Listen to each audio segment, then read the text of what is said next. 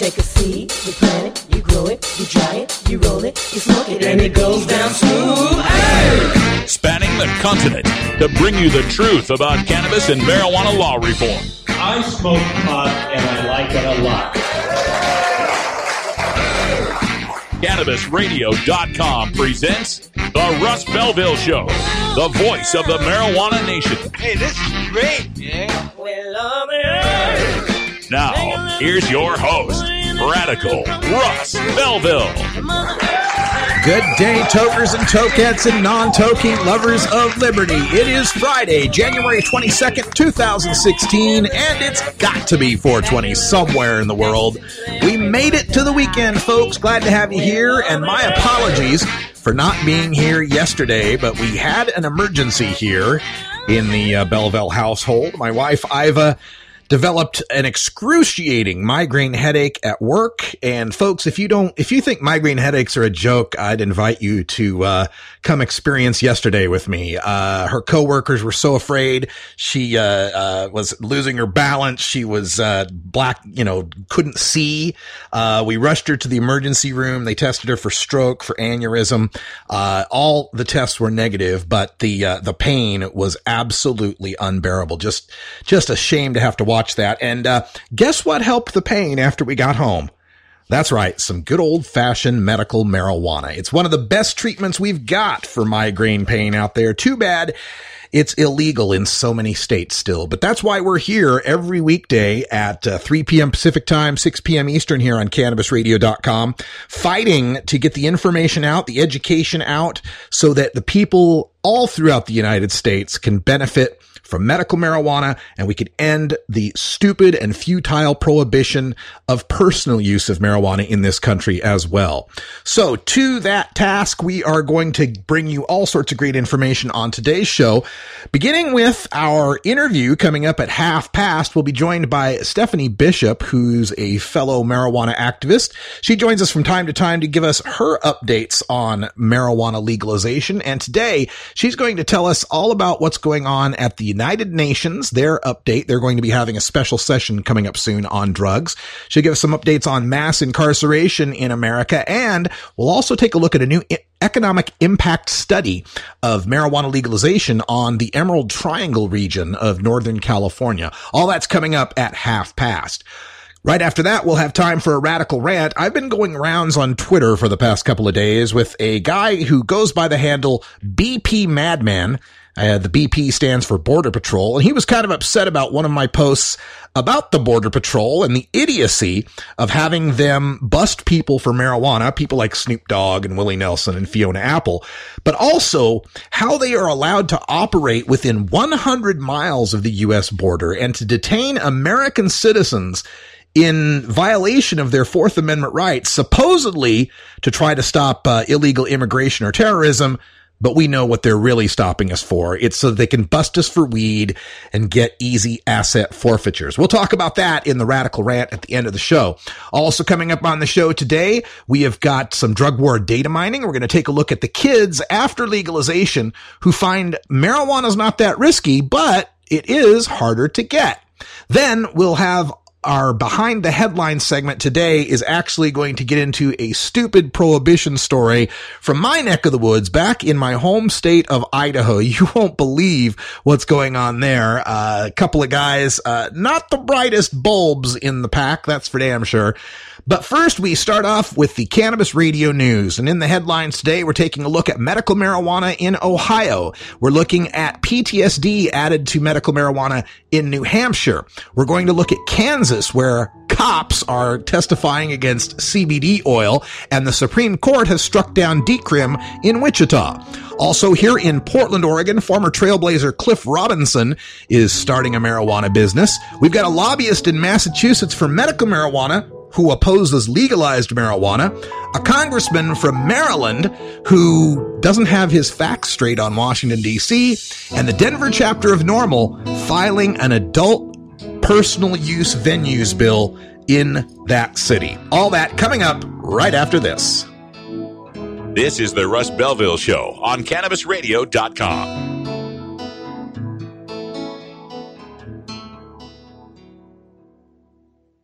The next generation of vaporizers has arrived. Vuber vaporizers are blazing the way with unparalleled technology for oil, concentrate, or dry flower pens.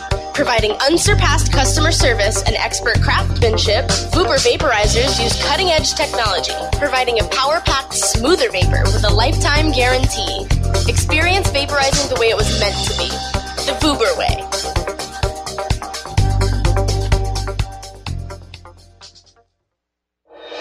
Chronicling the latest cannabis industry news and headlines. Well, with 4 states with tax and regulate and the District of Columbia. The state of cannabis. Oh my God, it's refreshing. We have people that generally wouldn't speak on behalf of cannabis for fear of retribution, fear of losing your practices, fear of many of those things, and find ourselves in a place that we finally can. Bringing you fact-based news and views and keeping listeners on the pulse of what's happening in the industry today. The state of cannabis. On demand anytime, only on CannabisRadio.com. Imagine life without taxes. Let New Era Certified Public Accountants, NewEraCPAs.com, handle your Cannabusiness 280E and tax strategy. Get your business prepared with New Era CPA's Cannabis Finance Bootcamp. NewEraCPAs.com. With years of experience in the industry, we are one of the nation's leading accounting firms for growers, dispensaries, and ancillary companies from Washington to California. NewEraCPAs.com.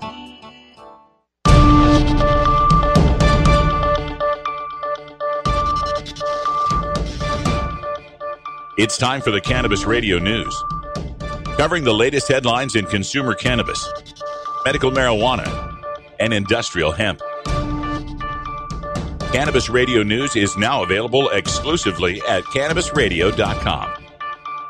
Now your marijuana headlines in 4 minutes and 20 seconds. This is Cannabis Radio News. This is your Cannabis Radio News for Friday, January 22nd, 2016. Ohioans have been mulling marijuana legalization since this time last year, but a medical marijuana amendment planned for this November by Marijuana Policy Project likely will now drive the debate. The D.C.-based organization has had a hand in crafting most state marijuana decriminalization and legalization laws in the past 2 decades, and the group helped activists in several states with successful marijuana legalization ballot initiatives. Polls show a slim majority of Ohioans support recreational marijuana, but as many as 9 in 10 support medical marijuana. A bill introduced Thursday in the New Hampshire State Assembly seeks to add post-traumatic stress to the list of ailments available for medical marijuana treatment, which was legalized in 2013 but remains hard to obtain in the Granite State. The proposed legislation comes as New Hampshire grapples with an opioid and heroin addiction and overdose crisis.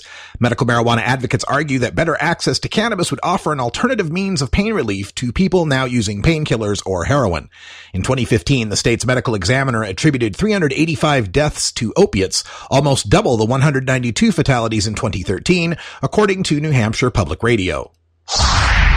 Kansas lawmakers have heard testimony from opponents of a measure to mitigate penalties for marijuana possession, permit the use of hemp oil, and to hemp oil to treat seizures, and allow industrial hemp research. Law enforcement representatives were among several opponents Thursday testifying about a bill to allow medical hemp preparations to people suffering from seizures.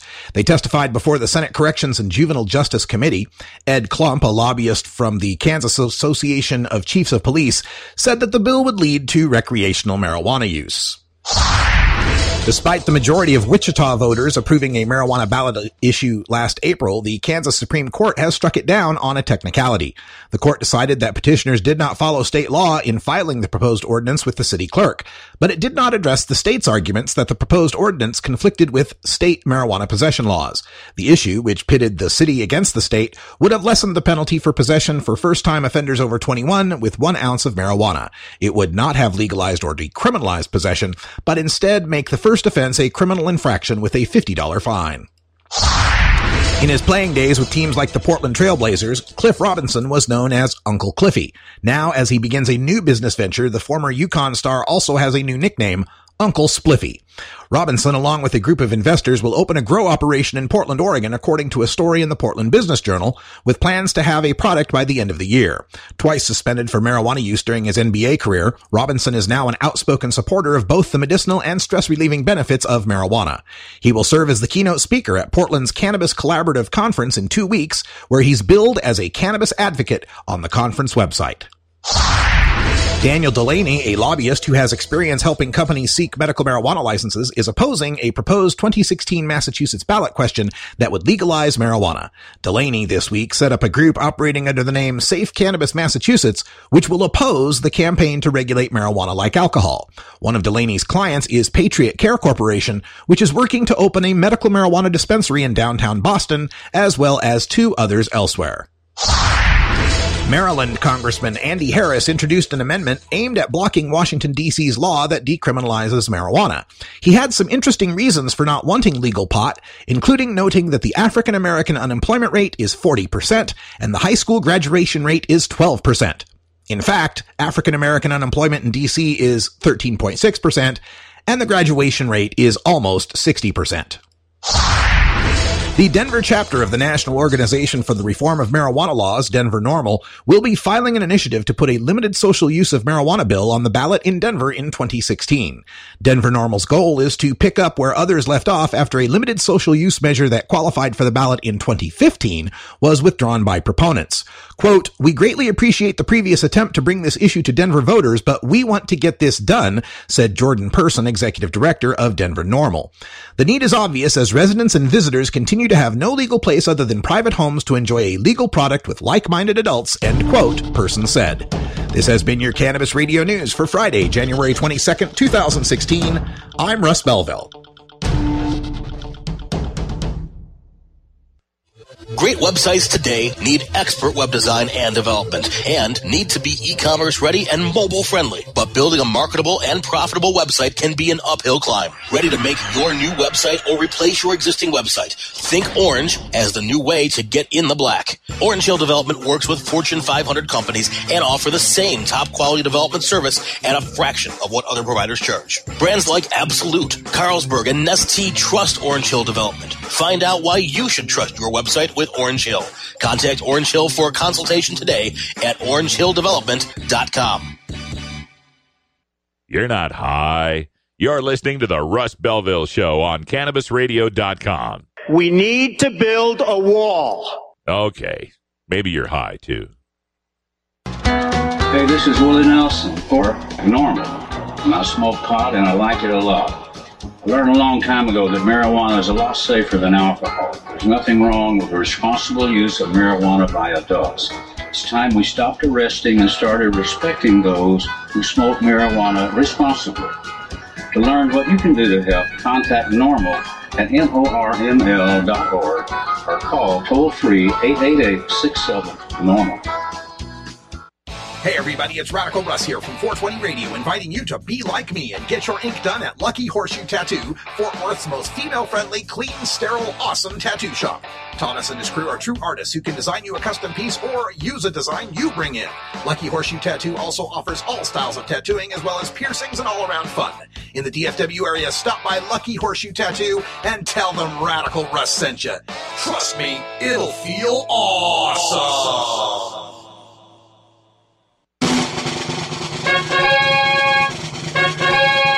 Stupid Prohibition Stories.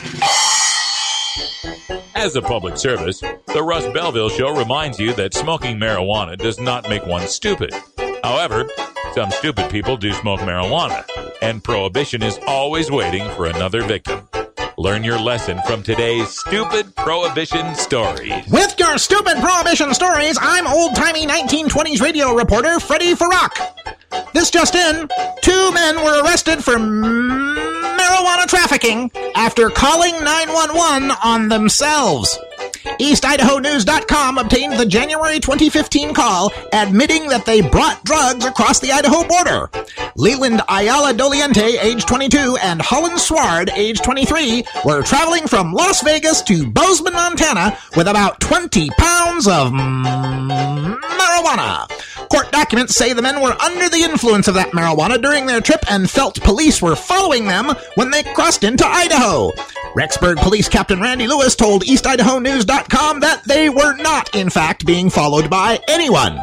The men were so certain they were, and so freaked out, that they pulled over off U.S. Highway 20, parked their car, and called 911. Madison, can I 911? Hi, we're the two dumbasses that got caught trying to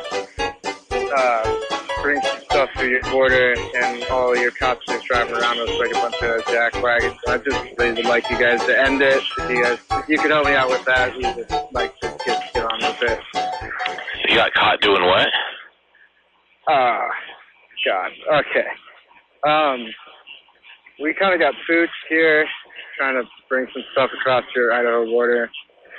Okay. And, a bunch of your cops driving around a bunch of civilian cars, just not wanting to pick us up. I don't know what's the deal. I was just wondering if you could help us out and just end it. Okay. Yeah. I mean, maybe call one of them. I don't know. It's getting cold out here, man. I just want to get warm and just get on with this whole thing, so. Okay. Where are you at right now? University Boulevard, right next to the gas station and Applebee's. All your buddies are around us, so if you can help us out, it'd be great. Okay. All right. And is it just you, or is there anybody else with you? It's me and my buddy that I brought with me, and then we have a dog that we're going to bring back to its owner, but, okay. Yeah, she's a really nice dog. She's not mean. She's a pit bull, so. Okay, cool. Okay. She's really close to the car. She can use some food, too, so. Okay. Yeah, what was your name, man? It's Leland. Leland, okay. All right, hold on just one second, okay? Stay on the phone with me. All right, thank you. Hey, nice guy. You want me to jump in the air and put my heels twice, or what? Do you guys have any, like, guns or weapons or anything on you at all? We don't have any of that sort with us. Just a bunch okay, cool. Snack and stuff, so. All right. No, I just want to make sure that they're just curious. So. Yeah. We tried walking away from the car a couple of times, and that didn't work. We tried waving them down, it didn't work, so I don't know what's going on here. Okay. Yeah. All right. Okay, I do have one of my marked units. He's on his way over there, so he said he's on his way to meet you, so. All right, thank you. According to EastIdahoNews.com, investigators found 20 pounds of marijuana inside a dog cage that suspects had put on the sidewalk. There was also nearly $600 cash in the car. Sward pleaded guilty to possession with intent to deliver, a step down from the original felony marijuana trafficking charge. He was sentenced to 5 years in prison, EastIdahoNews.com reports. District Judge Greg Mueller suspended the judgment, placed him on probation for 5 years, and ordered him to serve 30 days in jail.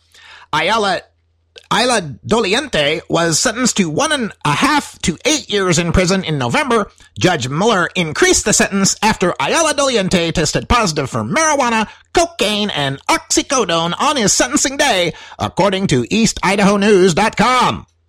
I'm Freddie Farrock with your stupid Prohibition stories.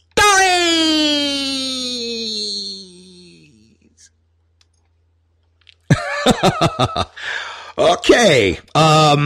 So you got 20 pounds of weed in the car. You're driving up from Nevada to Bozeman, Montana, and you think you're being tailed, followed, pursued by unmarked cop cars. So your response to that is to call 911 to try to get them to call the cars off you, or to get the cars to show up and bust you.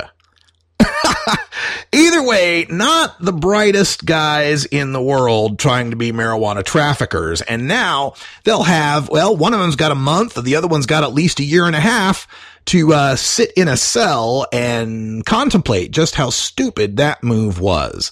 Folks, these kind of stories just really get to me because they're the kind of stories that get a laugh. They end up on the late shows and all the comedy shows making fun of them. And that just further entrenches that stereotype of stoners being stupid and paranoid and all of the things that they like to say about us. I really hate this, and this is one of my favorite things about marijuana legalization, is that having legalization means we will have fewer and fewer of these stories as we eliminate the black market, as we reduce the incentive to try to take 20 pounds across eastern Idaho, one of the strictest, most religious, most Republican places in America.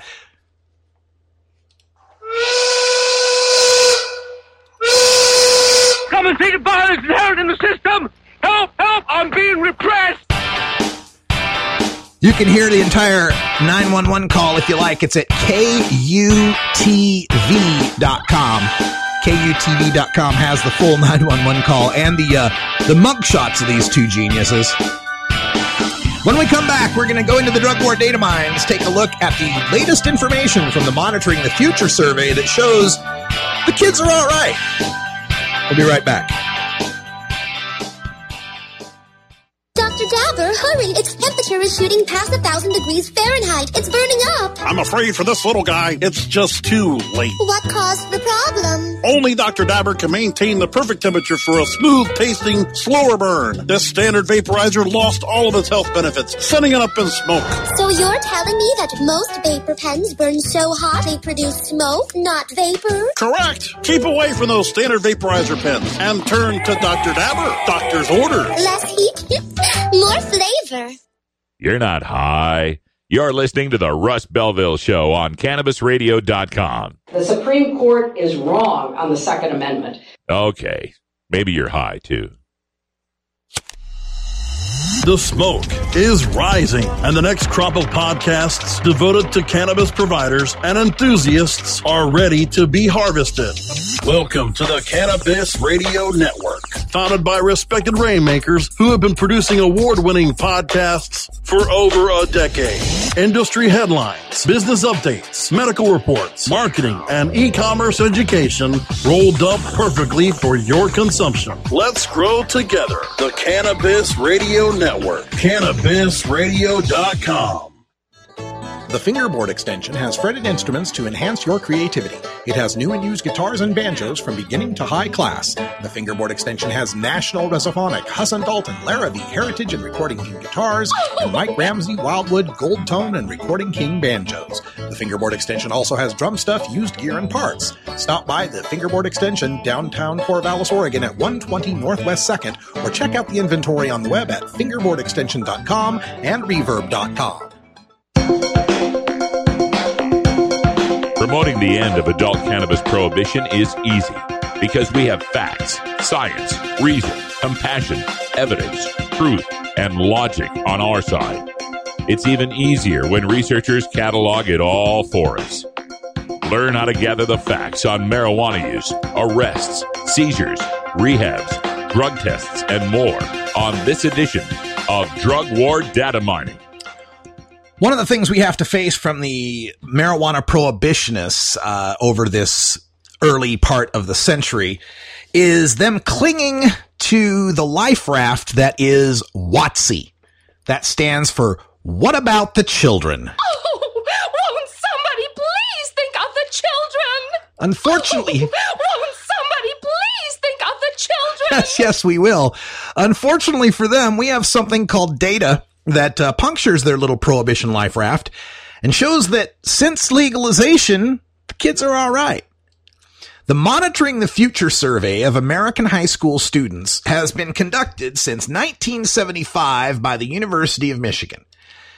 It asks kids what drugs they're using, how often, how dangerous they think drugs are, and how easy drugs are to get. Ever since California first legalized medical marijuana use in 1996, and especially since Colorado and Washington legalized personal marijuana use in 2012, the prohibitionists have been crying WOTC. Such acceptance and normalization, they argue, can only mean more experimentation and use by children. Except the data that disagrees with them. See, the greatest use rates for marijuana among high school seniors haven't come about through medical marijuana or marijuana legalization. It was in 1978 and 79, way before anybody legalized medical marijuana, that we found 60% of 12th graders had tried marijuana in their lifetime. 50% of 12th graders were using it at least once a year. 36% of 12th graders were using it at least monthly, and 10% were using marijuana daily. That's right, 60% lifetime use. Half of all seniors had tried it. A third or more of all seniors were using it regularly, and 1 out of 10 seniors was using it every day. 1978 and 79. Now consider the high school seniors of 1978-79 are in their 50s now, and some of them are the heads of corporations, leaders, politically speaking, and so forth. Sports stars, etc. So didn't seem to cause a massive problem in America when 1 out of 10 high school seniors was smoking pot. Now, the survey didn't ask the younger kids about drugs until the 1990s. But even then, we find the greatest 8th grade and 10th grade marijuana use rates happened in 1996 and 97, just as California was establishing medical marijuana. Among 10th graders, the rates were 42% had tried it, 35% annual, 20.5% monthly, and 4% daily use among 10th graders in 1996-97. And in that same year, 8th grade use was 23% lifetime, 18% annual, 11% monthly, and 1.5% daily marijuana use by 8th graders 1996 to 97. So, taking a look at those rates and comparing them to the latest survey numbers, we find marijuana use is down across the board. Well, where 12th graders were 60, 50, 36, and 10 for lifetime, annual, monthly, and daily, they are now 45, 35, 21, and 6, lower across the board. Where they were 42, 35, 20, and 4 for 10th graders, they're now 31, 25, 16, and 3 for 10th graders. Where they were 23, 18, 11, and 1.5 for 8th graders, they're now 15.5, 12, 6.5, and 1 for the 8th graders. So, we've legalized 4 states, we've medicalized another 19 states, yet the kids are using marijuana less afterwards. Another WotC prediction of the prohibitionist is that legalization will make the kids think marijuana use is less risky. Indeed, from 1988 to 92, the height of the Just Say No era, more than 3 out of 4 high school seniors thought that regular use of marijuana was risky. Today, that has dropped to less than a third. Now, who is surprised by that? Back in 1988 through 92, we were told that marijuana turned your brain into a fried egg, your talking dog would be disappointed at you, and smoking marijuana would make you high dive into an empty swimming pool. So when kids learn the truth that marijuana is a medicine that's safer than sugar, why wouldn't they find it less risky than before? Yet even though high school seniors' disapproval of regular marijuana use at 71% and their belief that it should remain illegal at 57% are the lowest rates in the 21st century, the lifetime, annual, monthly, and daily marijuana use rates among 8th, 10th, and 12th graders are still down over the 21st century. That lower risk, disapproval, and support for prohibition among teens hasn't translated into greater teen use. Another question they ask the 12th graders is if they wanted to get a hold of some pot, how easy would it be? Ever since first asking this question in 1979, the rate of seniors who'd answer easy or fairly easy has been between 81 and 90%. This last year, 2015, for the first time ever, that rate dropped below 80%, just barely at 79.5%. That's down from the all-time high of 90% in 1998. Therefore, during the medical marijuana era and into the marijuana legalization era, kids are finding it harder to acquire marijuana. They think marijuana use is less risky. They disapprove of marijuana use less. They support marijuana prohibition less. And they're using marijuana less. What about the children, indeed?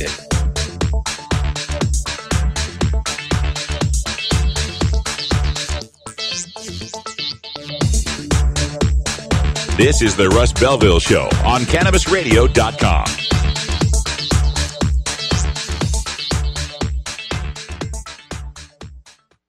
Great websites today need expert web design and development and need to be e-commerce ready and mobile friendly. But building a marketable and profitable website can be an uphill climb. Ready to make your new website or replace your existing website? Think Orange as the new way to get in the black. Orange Hill Development works with Fortune 500 companies and offer the same top quality development service at a fraction of what other providers charge. Brands like Absolute, Carlsberg, and Nestea trust Orange Hill Development. Find out why you should trust your website with Orange Hill. Contact Orange Hill for a consultation today at orangehilldevelopment.com. The Russ Belville Show on CannabisRadio.com, the National Wildlife Refuge for marijuana unicorns.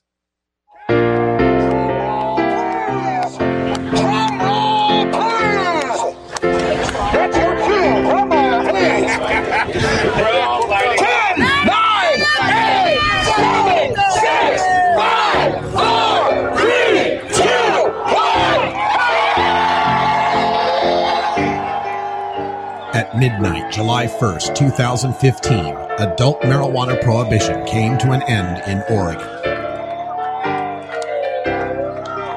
Immediately, over 400,000 adults who consume cannabis responsibly were no longer criminals. This is what freedom sounds like. Brought to you by Portland Normal.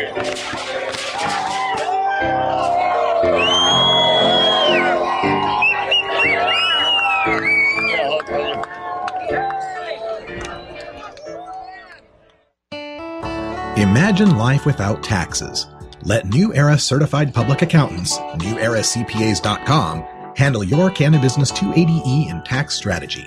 Get your business prepared with New Era CPA's Cannabis Finance Bootcamp. NewEraCPAs.com, with years of experience in the industry, we are one of the nation's leading accounting firms for growers, dispensaries, and ancillary companies from Washington to California. NewEraCPAs.com.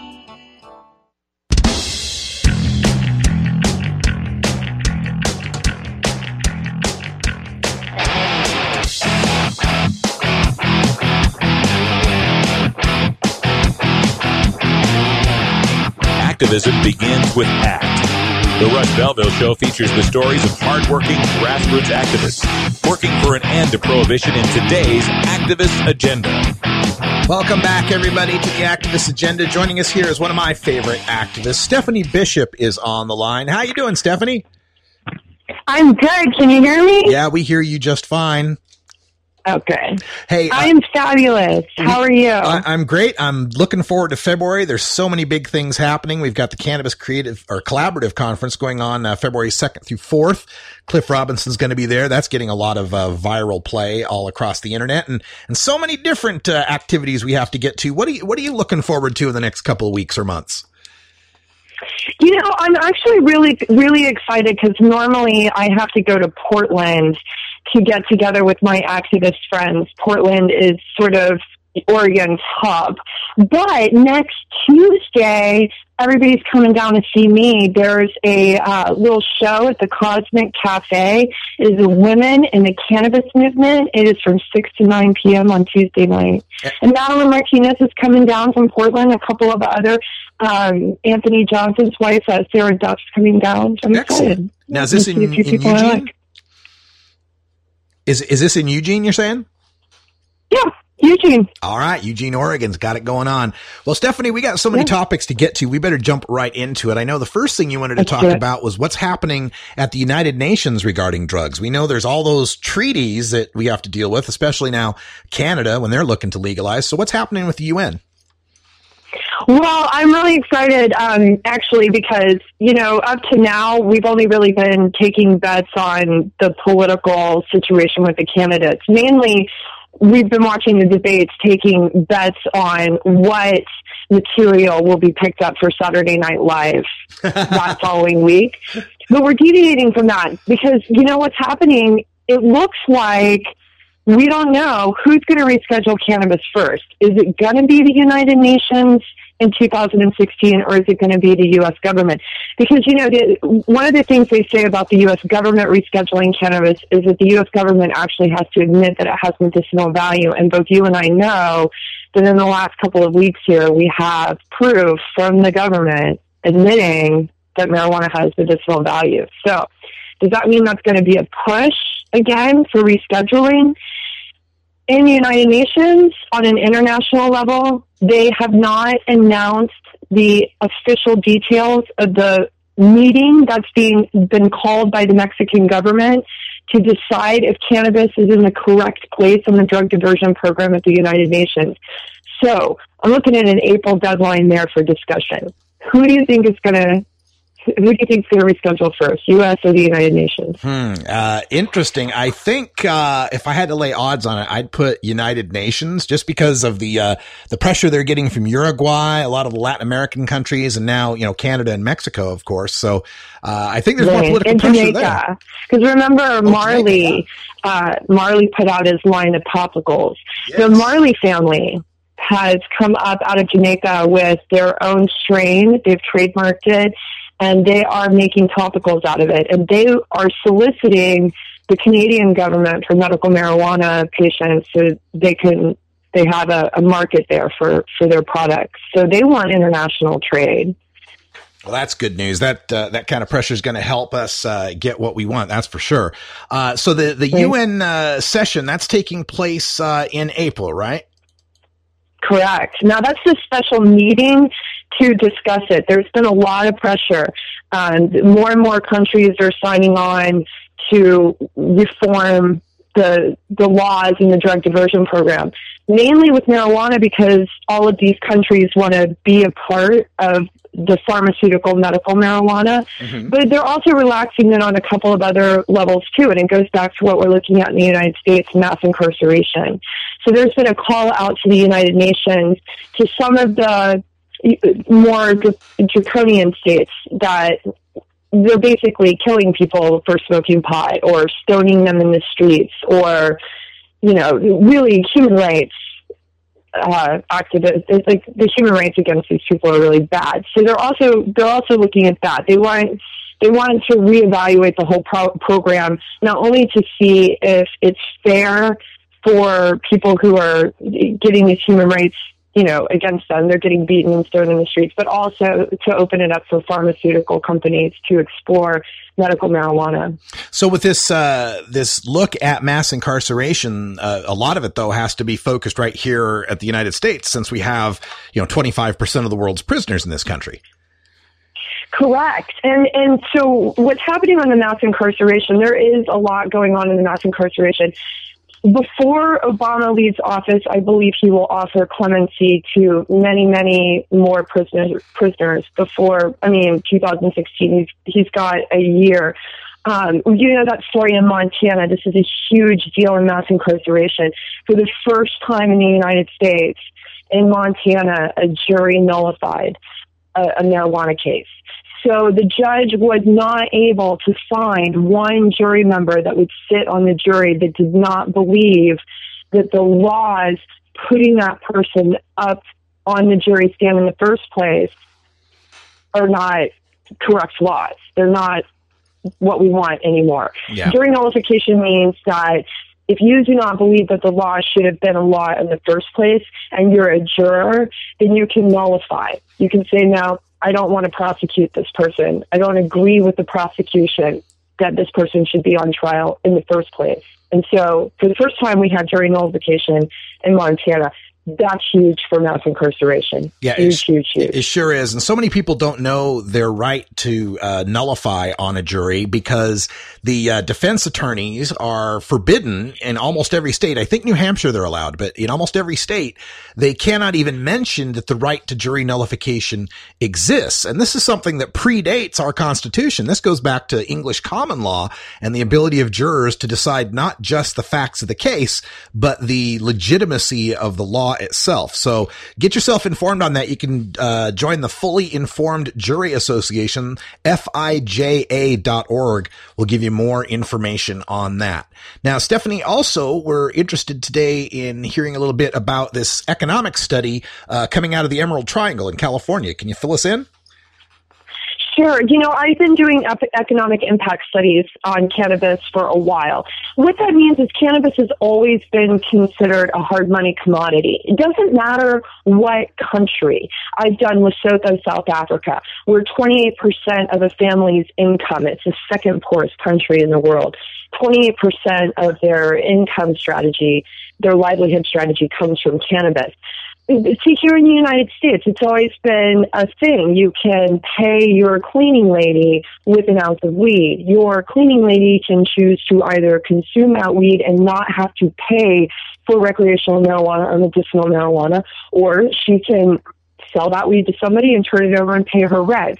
That's a hard money commodity because it's not something you need to liquidate. It's not something that you have to wait 30 days for the stock exchange to go through. You don't have to do anything like that. So I've been doing economic impact studies. Now, the Emerald Triangle is really interesting because we know that outdoor growing in the United States comes from this particular region. But in my research, what I found out is there's some very specific reasons that region is so significant in marijuana, and it has to do with a giant flood that happened in 1963 that wiped out almost every single city in the entire region and left everybody, like nobody there.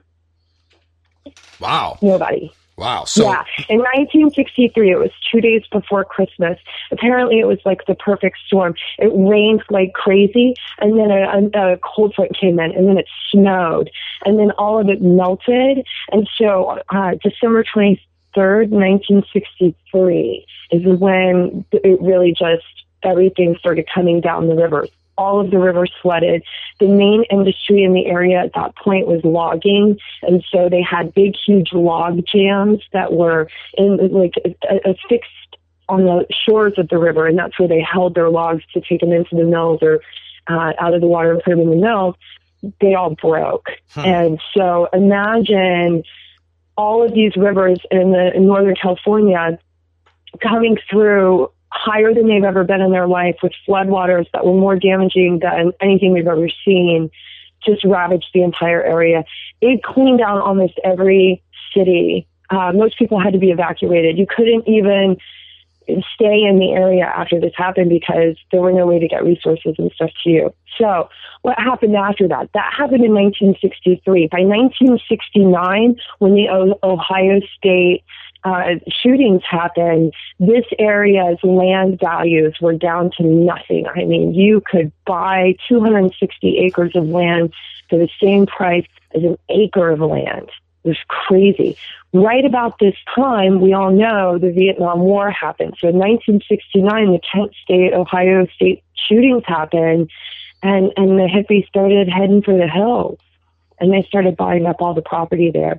So we've got the perfect condition. The perfect storm caused the perfect condition so that the river silts could completely cover in multiple feet this dirt. And that river silt is the nutrient dirt that they use now to grow the best cannabis in the country. Wow. Outdoors. Huh. And in addition, we all know that saved that region because you have grocery stores, you have the whole cities that have been built up. None of that would have happened without the cannabis industry. So looking at the economic forecast for the Emerald Triangle, how are they going to keep going when they've been formed on an illicit economy in the face of legalization? Well, it's funny. A lot of these economic impact studies I do, they allow conditions for these markets to be built. I mean, it's always been in that region, don't ask, don't tell. They don't really, they have really gone in and there have been raids, but for the most part, since the 60s, they've all pretty much grown marijuana in those mountains. And we all know it because we've all been there. We've seen the raids, they come in, they just cut everything. Everybody runs to the beaches and comes back and just plants again and keeps going. It's the same thing as Amsterdam. You know, Amsterdam, they allowed an entire industry to be created to where you could go down and get a loan. If you were an employee in a coffee shop, you could go down and get a mortgage loan for your house at the bank, no problem, because your job security was better than everybody else's, and that was an illicit market. And then when they started pulling it back in, they found that the citizens of that area weren't really willing to let go of a livelihood strategy that they'd been allowed to exist in a gray area for all this time. Right. And we saw that in 2010 when the counties of the Emerald Triangle voted strongly against Prop 19. So as we move forward with legalization, what's it going to take to convince them that it's in their best interest?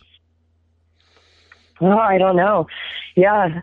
It is in and of itself its own economy. It's different than any other region, any other city, any other market in the world. Yeah. Well, I mean, in the country. I mean, there are other markets like that in the world. Obviously, the Rift Mountains, you know, they've been making hash in the Rift Mountains of Morocco, you know, for centuries. They never stopped. Now, this year, they're demanding licenses for their farmers. To this year, they've been paying off the local cops, you know? Yeah.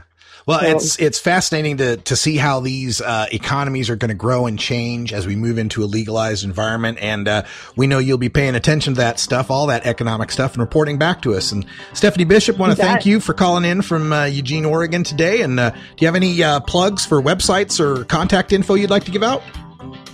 Oh, you know, you can just search Stephanie Bishop Cannabis and Marijuana in Google and find everything. My blog is where I'm going to be posting. It's a blog spot, adamsonandrada.blogspot.com. Again, just Google Stephanie Bishop. It's easier. All right. Check her out. Stephanie Bishop online. Thank you, Stephanie, for calling in. We'll talk to you again real soon. Talk to you soon, Russ. Thanks. Bye-bye.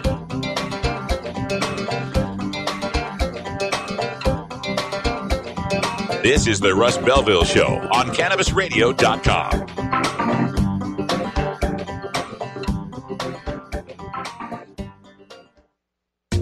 Ganjapreneur.com, your guide to the cannabis business world.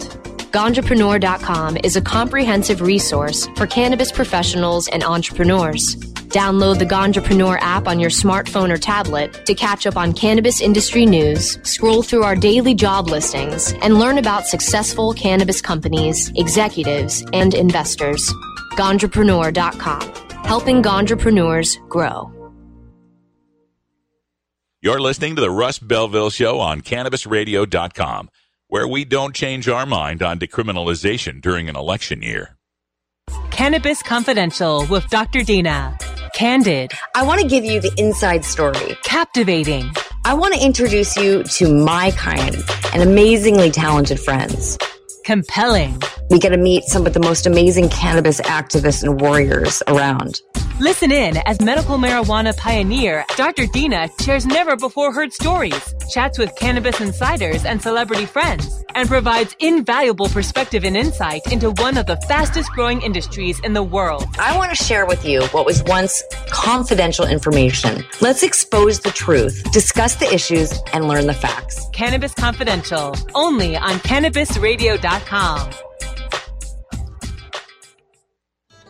The Fingerboard Extension has fretted instruments to enhance your creativity. It has new and used guitars and banjos from beginning to high class. The Fingerboard Extension has National Resophonic, Husson Dalton, Larrabee, Heritage and Recording King guitars, and Mike Ramsey, Wildwood, Gold Tone, and Recording King banjos. The Fingerboard Extension also has drum stuff, used gear, and parts. Stop by the Fingerboard Extension, downtown Corvallis, Oregon at 120 Northwest 2nd, or check out the inventory on the web at fingerboardextension.com and reverb.com.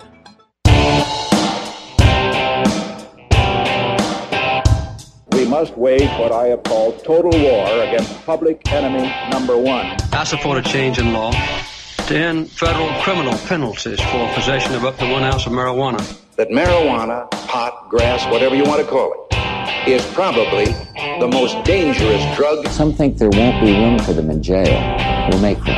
I experimented with marijuana a time or two, and I didn't like it. He didn't inhale. One major responsibility is to encourage people to use less drugs. Entirely legitimate topic for debate.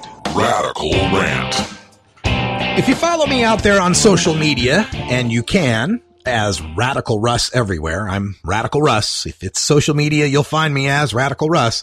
But if you follow my Radical Russ Twitter feed, you'll find that from time to time, I get involved in these Twitter debates, these discussions with people online, and they can be quite illuminating in many respects. I love Twitter. I love being able to have debates with complete strangers, 140 characters at a time. And really, there is a value to it. Having to crystallize your thoughts in just 140 characters weeds out all of the fluff and all of the pomp, and it gets right down to the actual subject at hand. And so you find a lot of truth, or at least a lot of honesty in people's responses online. And so lately, I've been in this Twitter discussion with a person who goes by the handle BP Madman. And it stands for Border Patrol Madman. He's a law enforcement officer who stands up for law enforcement officers. And he was upset at me posting one of my pieces about the Border Patrol. And that led to our Twitter discussion, which really uncovered a lot of very typical things that you hear from cops. One of these things you hear from cops when you point out how, because part of what I was doing was pointing out what a ridiculous waste of time it is to have Border Patrol pulling over Willie Nelson's tour bus to see if he's got weed in it. Like, duh. Okay. But the idea that our taxpayer money would be funding a Border Patrol with supposedly the goal of stopping illegal immigration and protecting our border from terrorists, but instead spends a lot of its time busting people for marijuana. Not immigrants with marijuana, but U.S. citizens with marijuana. People that aren't even crossing the border. In fact, the Border Patrol is allowed to operate within 100 miles of the U.S. border. And keep in mind, that's not just Mexico, Canada, those borders, but also our sea line, the coastlines of the Great Lakes, the Atlantic, and the Pacific Oceans are also within 100 miles of a border. The ocean is a border, right? So you have this 100-mile zone all across the West Coast, the East Coast, the Gulf Coast, the Great Lakes, and the Canadian and Mexican border. That 100-mile zone means that over 2/3 of the U.S. population lives within that zone, since most of the cities are near the oceans, right? So you have a situation there where Border Patrol, when they're set up, we're talking about federal cops that can set up roving checkpoints, roving Border Patrol checkpoints nowhere near the border, but instead on frequently traveled freeways like I-10 or the I-10 going across the south there, right? Where they can catch people with drugs. And we all know how the cops catch the people with drugs, and they get all sorts of benefits through asset forfeiture and funding grants for doing so. And so I tried so hard to have a meaningful discussion with BP Madman about how ridiculous that was. And instead, he relied on the same old cop talking points that we hear time and time again whenever we try to have an intelligent discussion. And the first talking point is it's against the law. Weed's against the law.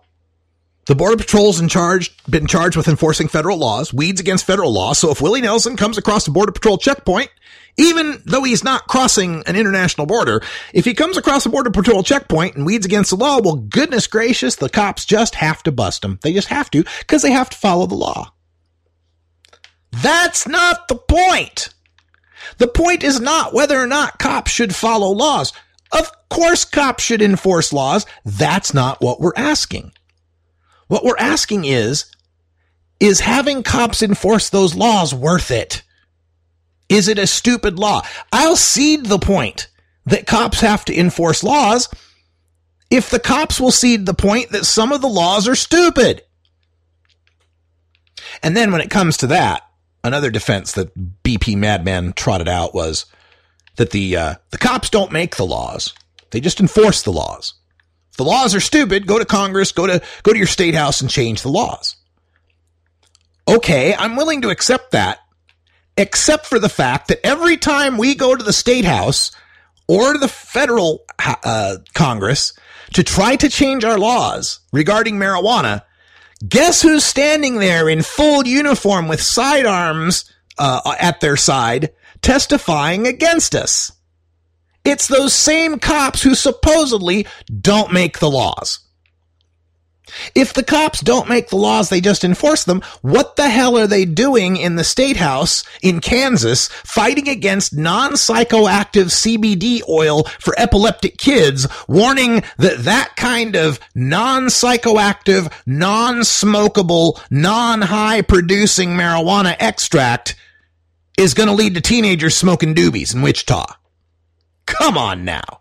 You cannot stand by that. In fact, I would prefer to see a world where law enforcement as a profession is forbidden from lobbying on the laws. Cops shouldn't be against that. I mean, they have been saying we don't make the laws, we just enforce them, right?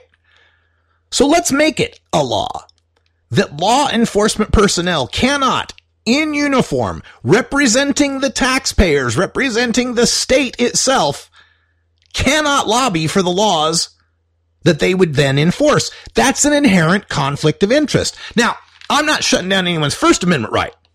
If BP Madman wants to go in civilian clothes as a civilian and testify against those laws, wonderful.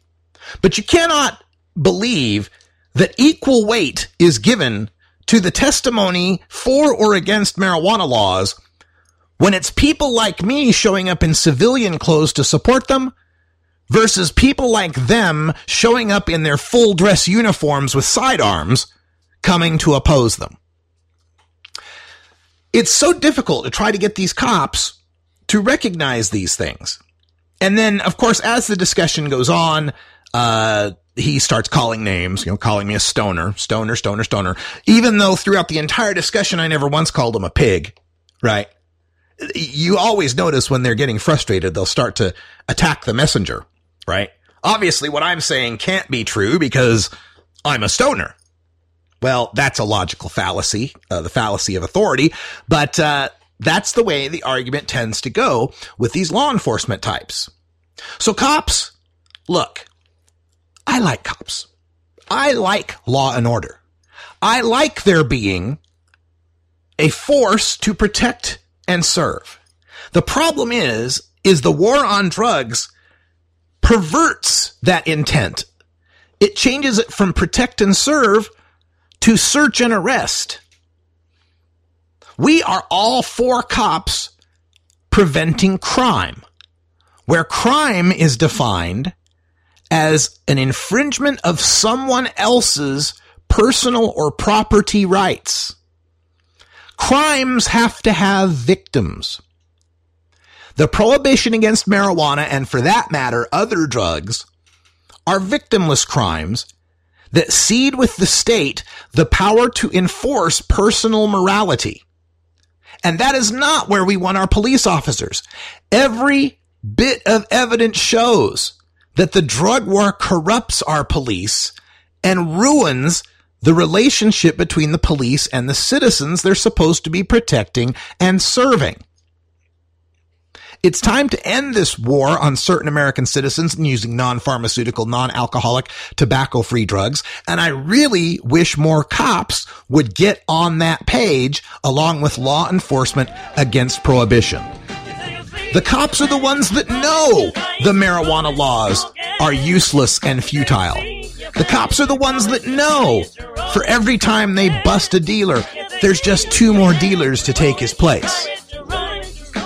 When we keep seeing story after story of police corruption, cops that are selling drugs themselves, planting drugs on suspects, and just generally running roughshod over our 4th and 5th Amendment rights, it's time to recognize that that law has to change before the people start taking the law into their own hands and against the cops.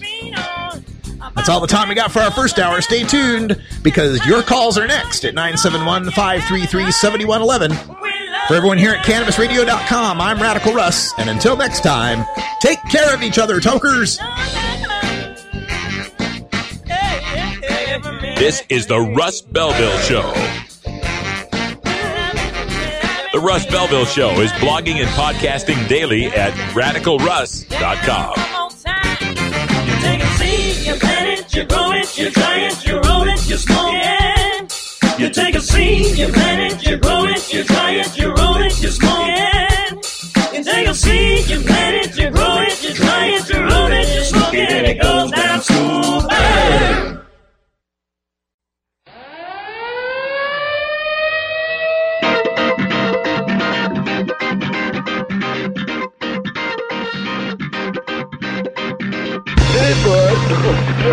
Now it's time for Toker Talk Radio, the voice of the marijuana nation. What are you people?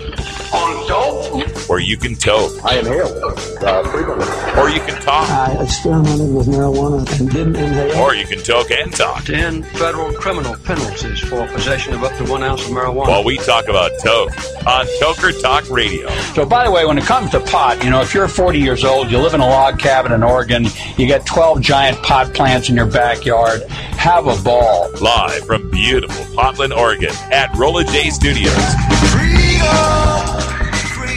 Hey, this is great. Freedom. Yes, not cannabis.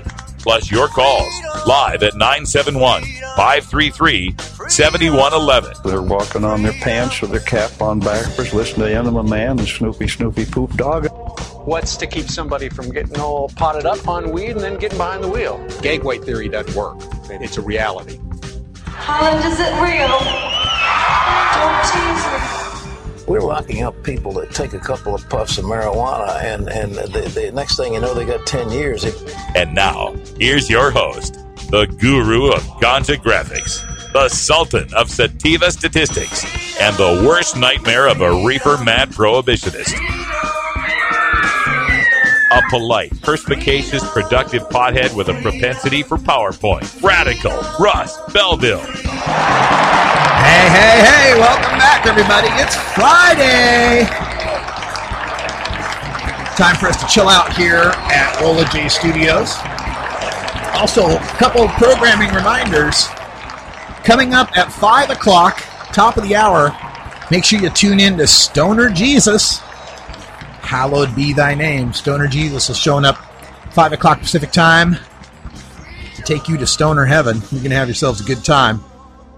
Also, for those of you who are fans of marijuana music, don't forget that 420radio.org is providing you 24-hour marijuana music. Today's Rockin' Friday on 420radio.org. So if you tune in right now, either online or through the 420 Radio app, which you can get at 420radio.buzz.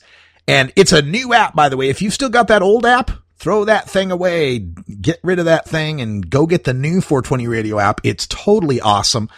Gives you the last 10 songs, gives you links to automatically Facebook or tweet anything you're listening to, share buttons, all sorts of great stuff. It's available at 420radio.buzz. And just a reminder on that tip, at 8 o'clock Pacific time, Herb Thrasher will be back bringing you a new episode of the Herb Thrasher Flower Hour. So if you're into rock, metal, and alternative country, that's the show for you. 2 hours of great tunes and lots of fun on 420radio.org. Oh yeah, it is Friday. Let me take a break, take a little relaxation here.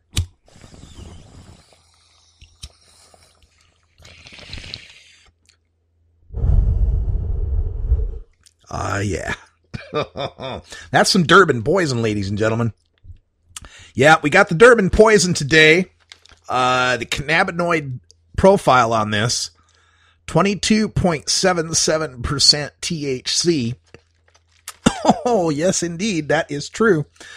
Judges, is that, yes, judges agree. It's definitely a heady Durban poison that we've got in the studio today.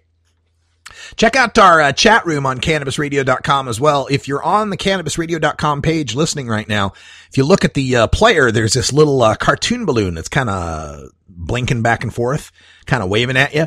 You click that, it'll open up the Cannabis Radio chat room. John Thomas, Jackie Newberry, BTC Macroeconomics, they're all in the chat right now. And our guest, Stephanie Bishop, was there earlier.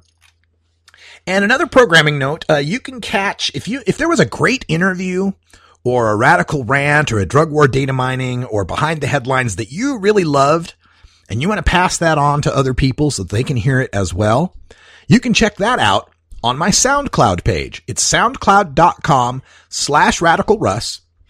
And there's embeddable links to all of these different interviews. So you can share them on Facebook. You can post them on Twitter. You can put them up on your webpage if you like. Just help spread the news and let everyone know that we're here at the Russ Belville Show on CannabisRadio.com, always bringing you the latest interviews, the latest news, and everything you need to know in the emerging market of marijuana legalization. Now, coming up on this hour 2, got a bunch of stuff for you. We've got numbers coming out of the state of Oregon for their Healthy Youth Behavior Survey. And shock, adults in Oregon use more marijuana. Well, what do you know? You legalize something and more people use it. Or at least more people admit to anonymous pollsters that they use it. We're also going to take a look at Snoop D.O. Double Jizzle. Snoop Dogg, the dog father. There's a story out about how he quit marijuana for 6 months and still maintains a tolerance break of 3 months a year. We're going to talk a little bit about the tolerance break and why it's something every stoner should consider. And then we'll wind things up today talking about my questions for the 2016 presidential candidates. This is the Russ Belville Show on CannabisRadio.com.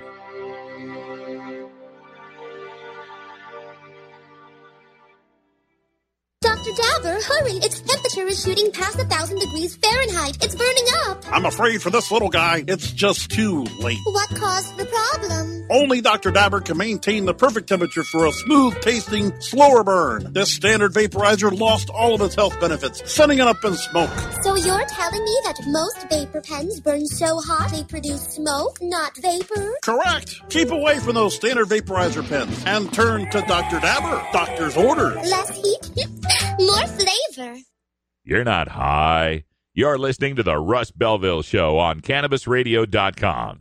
Carson doesn't believe in the Geneva Convention. Okay. Maybe you're high, too. The smoke is rising, and the next crop of podcasts devoted to cannabis providers and enthusiasts are ready to be harvested. Welcome to the Cannabis Radio Network, founded by respected rainmakers who have been producing award-winning podcasts for over a decade.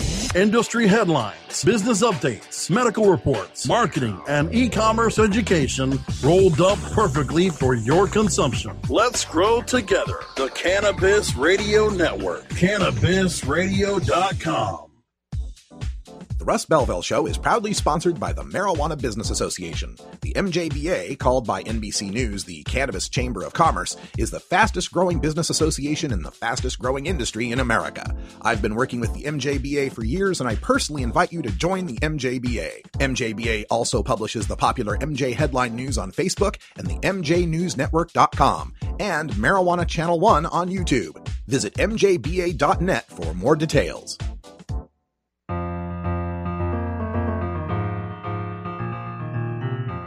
Pod 2.0. It's not your father's Woodstock weed. This is the Russ Belville Show on CannabisRadio.com. Welcome back, everybody. It's 8:30 after the hour here at Rolla J Studios.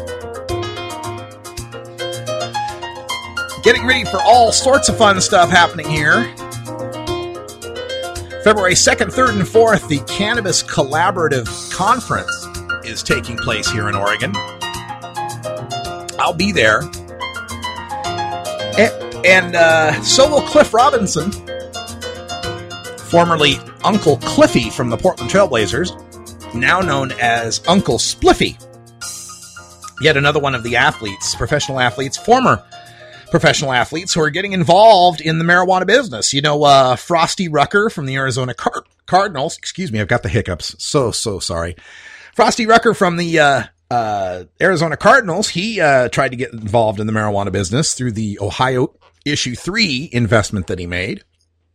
And now Cliff Robinson trying to get involved with marijuana legalization here in the state of Oregon. To find out more about the Cannabis Collaborative Conference, you can go online, and I'm finding the website for you right as we speak, as I try to stop these damn hiccups. You can find it at ccc-con.com. How's that? ccc-con.com. And the one-day passes are going for $99, 2-day passes for $149. Keynote sessions, content sessions, exhibit hall, and networking events. It's taking place February 3rd and 4th at the Portland Expo Center. That's the one out on Marine Drive. And this is phase 2 of the first conference, which was the Cannabis Creative Conference. We got together for that one as well, actually presented at that one. I'll be there reporting for CannabisRadio.com and MarijuanaPolitics.com. That's here in Portland. Pre-conference events February 2nd, and then the conference is February 3rd and 4th. Then February 5th and 6th, headed down to San Bernardino, I think, for the High Times Cannabis Cup, the Southern California Cup. I'm not exactly sure if I'll be there. I think I'll be there. I've been asked by a friend to represent the Sean Parker Initiative and on a panel about marijuana legalization. And it's still up in the air whether or not they're going to cover my flight and hotel to get down there. And if they do, then I will get down there. But I wanted to talk a little bit in this segment about the latest numbers coming out of the state of Oregon in their Healthy Youth Survey. There's a story up on the Oregonians website, OregonLive.com. And it says, marijuana use among Oregon adults higher than the rest of the country. What do you know? People in Oregon smoke pot. Who'da thunk? So the lead here in the story by Noel Crombie is marijuana use among adults 26 and older in Oregon has doubled since 2006, while at the same time use has gone up only slightly in the rest of the country. Now, here's the problem with that. I actually looked shit up, and I looked up that report to find the data, and it didn't have, I didn't, in the time before I could get onto online here, I didn't have the time to find the 2006 report being referred to, but there was a chart. And on this chart, the marijuana rate was around a 6% rate of regular marijuana use among adults. And then the latest rate was about 10%. So, you know, I'm willing to give a little leeway when it comes to describing statistics, right? Like, if something comes up at, 1.1 and you round it off to 1, or if something comes up to 7.9 and you round it up to 8, that's fine. If there were 32% of something and you said it was about a third, that's great, right? If it was 48.7% of something and you said it was close to half, that's cool. But when something is at 6 and rises to 10, you're really pushing it to say that's doubling, right? Because from 6 to 10 is a difference of 4, not 6, right? Double 6 would be 12. So how much are you shading the truth when you say that something is double when it goes from 6 to 10, when the real double is 6 to 12? Well, look at it this way. The difference between 12 and 10 is 2. 2 is a third of 6. So you're overestimating it by a third when you say that double 6 is now 10. So, I mean, I love Noelle Crombie. I love her reporting, generally speaking. But you can't say something has doubled since 2006 when it went from 6 to 10. That's pushing it way too far to get that headline of double the use. Now, let's think about those numbers for a second. It says overall 1 in 10 adults say they use marijuana, which remains especially popular with young men. And Oregon's marijuana use among adults has exceeded national trends for the past decade. That's absolutely true. It hasn't mattered whether we legalized or not. People in Oregon have always used a lot of pot. But what about the contention here that, oh, well, it doubled, almost doubled in Oregon, but it only went up slightly in the rest of the country? Well, consider what we are doing when we ask people about their marijuana use. We are calling them on the phone generally and telling them that we're with the state government and we're doing a poll about drug use, and we want to know if you're breaking state law by using drugs. Do you think maybe there's a tendency to underreport? Now, I know they'll tell you on the poll, this is a completely anonymous poll. Your answers are confidential. But come on, when somebody gets a call from a state authority asking them if they're breaking the law, it's a much tougher time to try to agree that, yes, you're breaking the law than if that weren't the situation. What I'm trying to say here is that marijuana prohibition confounds any survey result we get about marijuana. If you look at the rates of marijuana use, self-reported marijuana use in the 1980s, you'll find that by the end of the 70s, lots of people are admitting to using marijuana. By the end of the 80s, the numbers were about half what they were. Now, do we really think that about half the people gave up smoking pot during that time?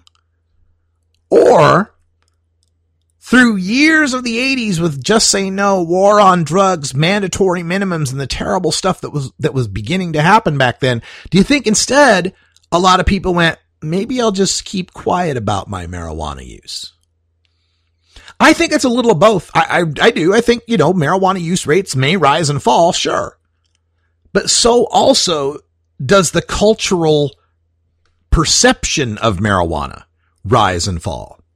And people want to belong. They want to feel like they're a part of something. And so they may be enticed to lie. So another thing I wanted to bring up about these Oregon results is there was a lot of talk about the youth. Particularly in this one, it says 62% of 11th graders say they have easy access to cannabis. They say pot is easier to obtain than cigarettes and harder to get than alcohol. And this is one that the local Project Sand guy has attacked me with, saying, see, you guys always said that legalizing would make it tougher for the kids, and yet the kids say they can get pot easier than booze. Easier than cigarettes, I'm sorry. But pot is harder to get than alcohol.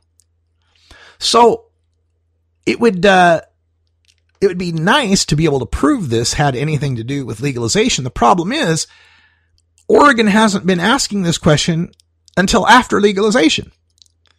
In the national figures, we've got numbers for kids saying how easy or fairly easy is it to get pot. Nationally, those numbers have been between 81 and 90% for 40 years. That's right. For 40 years, 4 out of 5 to 9 out of 10 high school seniors have said it's fairly easy or easy to get a hold of marijuana. This year, it dropped to 79.5%. Still a lot, but for the first time ever, it was below 80%. And this is with 4 states that have legalized and 19 more that have medical marijuana and a whole bunch of others that have decriminalized. The more we've reformed marijuana laws, in other words, the harder it has been for kids nationally to get a hold of marijuana. Now, the anti-pot people will point to Colorado and Oregon and say, but they say it's easy there in Colorado and Oregon. But they don't give you the numbers for before the legalization to compare them to. So we don't know if it's changed or not. What I would say these numbers tell us is that whatever we're doing with cigarettes, let's do that with pot. If the kids say it's harder to get cigarettes, then what did we do with cigarettes? The other thing that we have to bring up when we talk about these things is, where are the bodies? The question isn't whether how many kids are using or how many adults are using marijuana. It's how have the harms of marijuana use increased or decreased in society? And one of the harms I can show you is the one about marijuana arrests in the state of Oregon, which show that in 2012, we had over 40 arrests per 100,000 for marijuana laws. And now we have under 5 arrests per 100,000 for marijuana laws. That means our cops are freed up to bust real criminals. There are some who call me Tim. Happy 420, everybody, from the Pacific time zone. Like I said, we got some Durban poison here in the studio. I hope you've got something enjoyable. We're going to take a short break, and when we come back, we're going to talk about Snoop Doggy Dogg. Bow, wow, wow, yippee-yo, yippee-yay.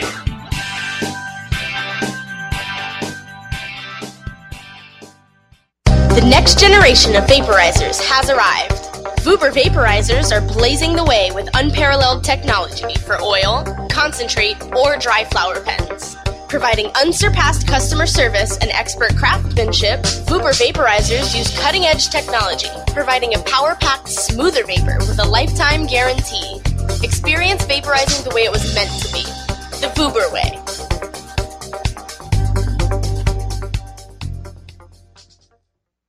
Marijuana is not addictive, but listening to the Russ Belville Show is. Tokers, there's no good reason to get your dog stoned. While it might not harm them physically, imagine being a dog who already begs for treats all day, and then imagine that dog having the munchies. Not cool. Hey everybody, it's Radical Russ here from 420 Radio, inviting you to be like me and get your ink done at Lucky Horseshoe Tattoo, Fort Worth's most female-friendly, clean, sterile, awesome tattoo shop. Thomas and his crew are true artists who can design you a custom piece or use a design you bring in. Lucky Horseshoe Tattoo also offers all styles of tattooing as well as piercings and all-around fun. In the DFW area, stop by Lucky Horseshoe Tattoo and tell them Radical Russ sent you. Trust me, it'll feel awesome.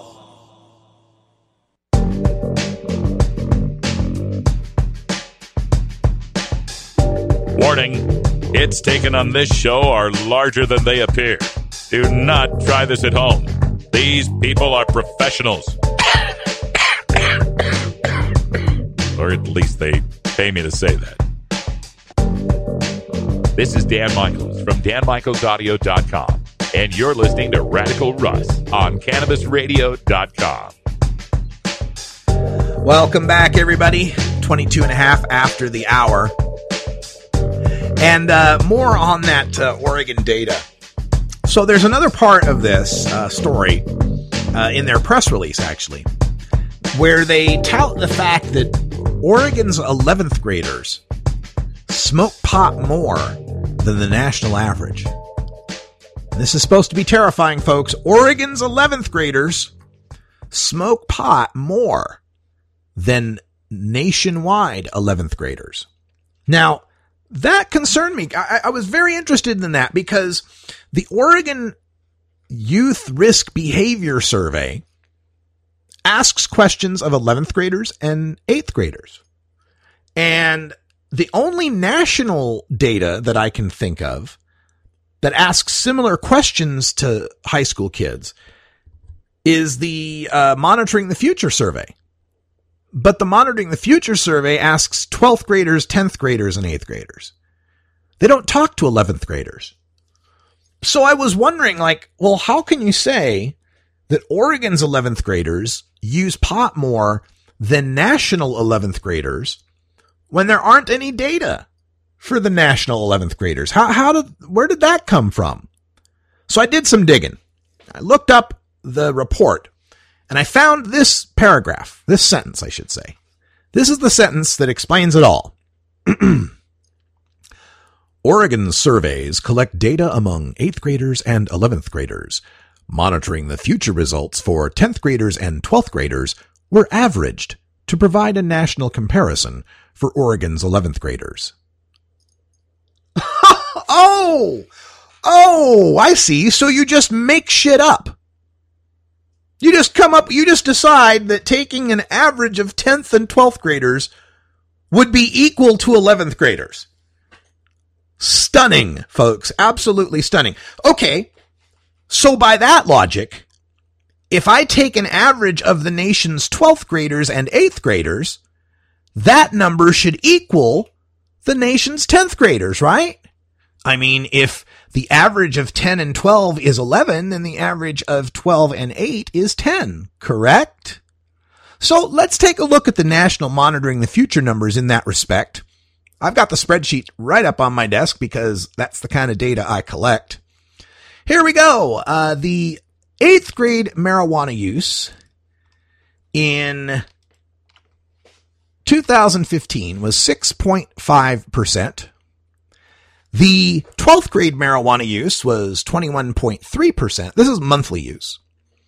The average of those two figures is 13.9%.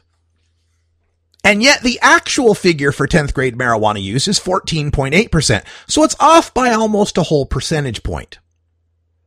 Okay. Let's take a look at the alcohol use.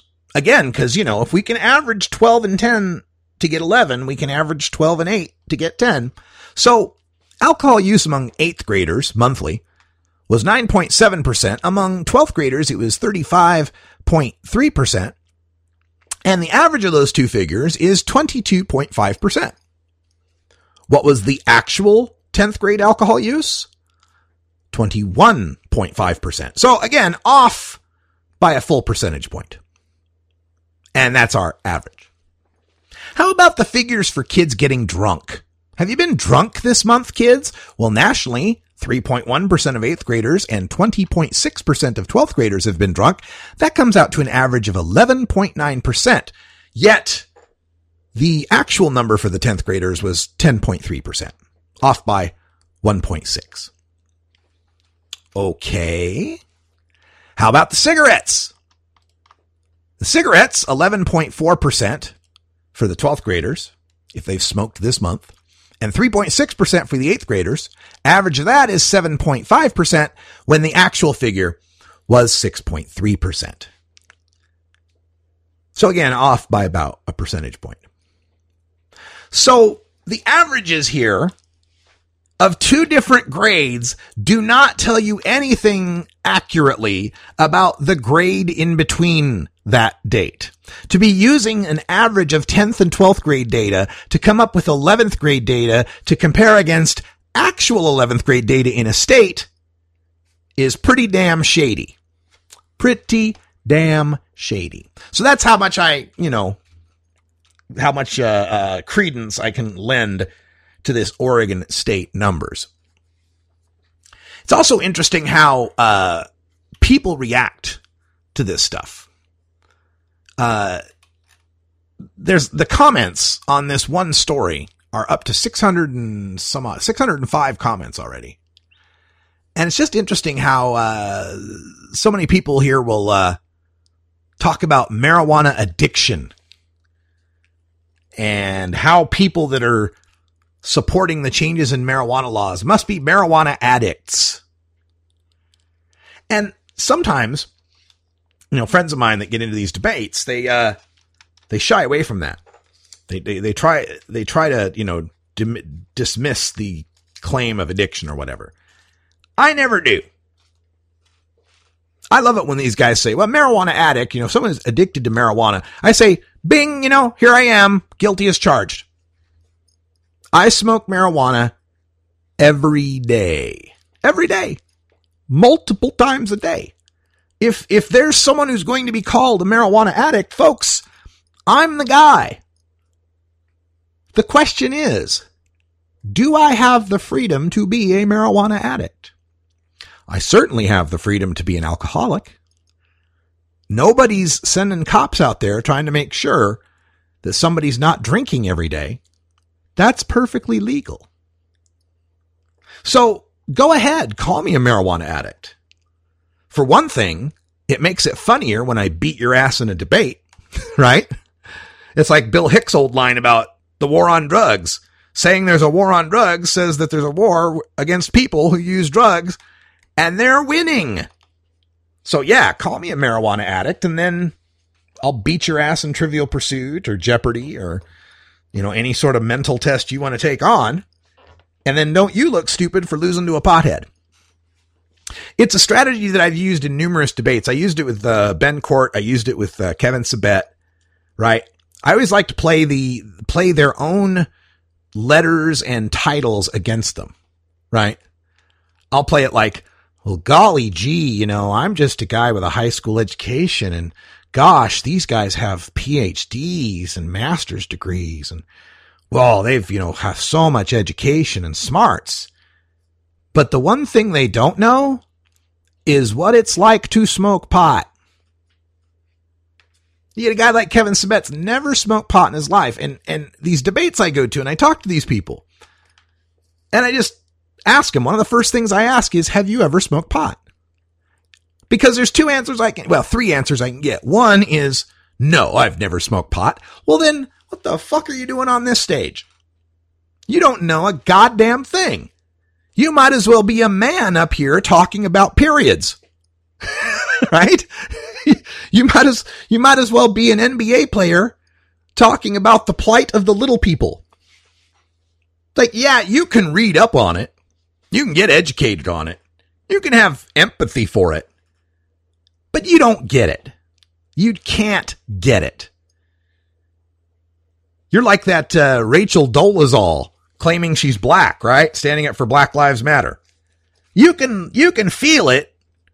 You can be educated on it. You can make it a part of your life. But if you're not it, you can't get it. So if you're not a pot smoker and you want to debate me about pot smoking, you're already losing. You lose right there because you have no practical experience.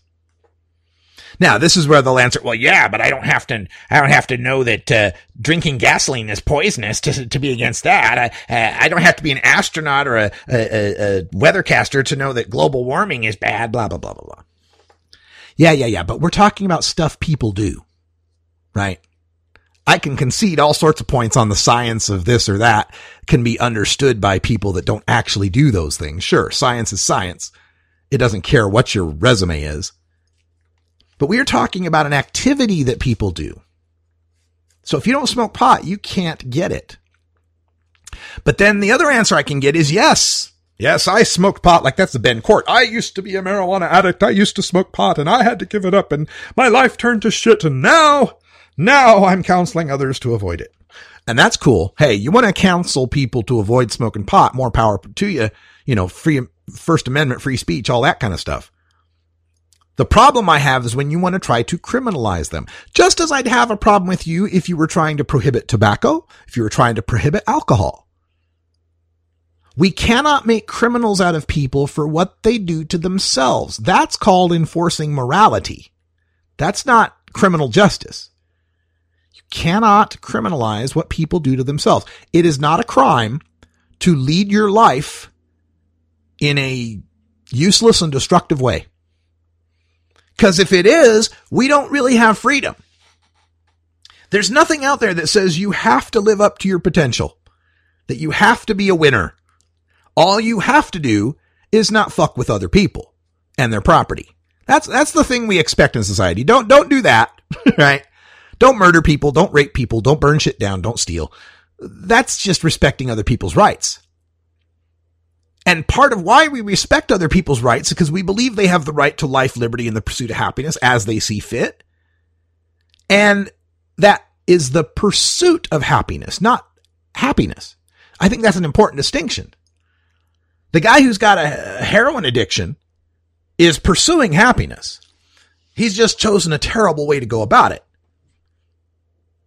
So we cannot morally keep these drug laws. And that's one of the points I kept trying to get through to BP Madman. I kept pointing out that, yeah, you could say it's legal, just like a cop in the 1850s could say, it's illegal to harbor fugitive slaves, so he has to obey the law and take in the abolitionist who's hiding the freed slaves.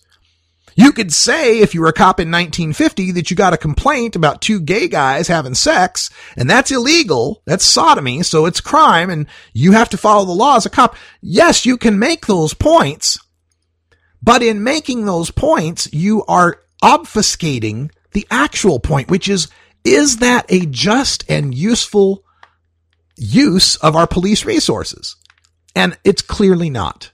Marijuana laws are clearly not a just, fair, and useful use of our police resources. And that's all I want cops to admit. I just can't get them past that. I can't get them past being on the defensive of, well, we have to enforce the law. And I think part of why they're defensive is because they know it's a stupid law. If that's the defense you have to run to, nobody would have any problem with you enforcing rape laws. We'd like to see you do more of it, as a matter of fact. Because we all inherently recognize that rape is a violation of an inalienable human right. So is busting someone for what they do to themselves. We're going to take a break. When we come back, I will bring up that story about Snoop D-O-double-G and tolerance breaks. Also, my marijuana questions for the 2016 presidential candidates. I'm Radical Russ, live from Rolla J Studios in beautiful legal Potland, Oregon. Stay tuned. We'll be back right after this.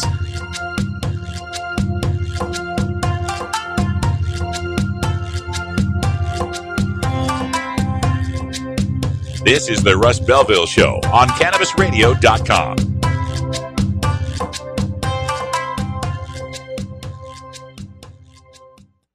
Great websites today need expert web design and development and need to be e-commerce ready and mobile friendly. But building a marketable and profitable website can be an uphill climb. Ready to make your new website or replace your existing website? Think Orange as the new way to get in the black. Orange Hill Development works with Fortune 500 companies and offer the same top quality development service at a fraction of what other providers charge. Brands like Absolute, Carlsberg, and Nestea trust Orange Hill Development. Find out why you should trust your website with Orange Hill. Contact Orange Hill for a consultation today at orangehilldevelopment.com. You can find Radical Russ online everywhere. Gmail, Facebook, Twitter, Instagram, Pinterest, YouTube, SoundCloud, Snapchat, LinkedIn, and Boise State University's 2400 baud modem bulletin board system from 1985. Growing green to generate more green. Hello to all you happy herbalizers, smiling trippy hippies, and everyone who believes in freedom and tolerance. This is The Grow Show, and I'm Kyle Cushman. From food to fuel, from remedy to resource. Welcome my guest, Ed Rosenthal, the guru of ganja. Let me ask you, right now I hear your lighter clicking. Are you smoking indoor or are you smoking sun-grown? What am I smoking? I'm smoking concentrate. Way to get out of the answer there. So you're truly like the king, right? You just clap your hands and somebody brings you a bowl and you're all set, right? I wish that were the case. The Grow Show with Kyle Cushman, only on CannabisRadio.com. The Fingerboard Extension has fretted instruments to enhance your creativity. It has new and used guitars and banjos from beginning to high class. The Fingerboard Extension has National Resophonic, Husson Dalton, Larrabee, Heritage and Recording King guitars, and Mike Ramsey, Wildwood, Gold Tone, and Recording King banjos. The Fingerboard Extension also has drum stuff, used gear, and parts. Stop by the Fingerboard Extension, downtown Corvallis, Oregon at 120 Northwest 2nd, or check out the inventory on the web at fingerboardextension.com and reverb.com.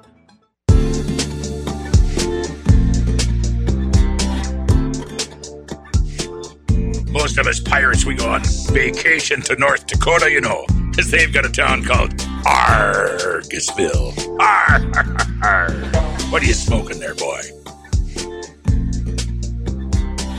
This is Dan Michaels from DanMichaelsAudio.com, and you're listening to Radical Russ on CannabisRadio.com.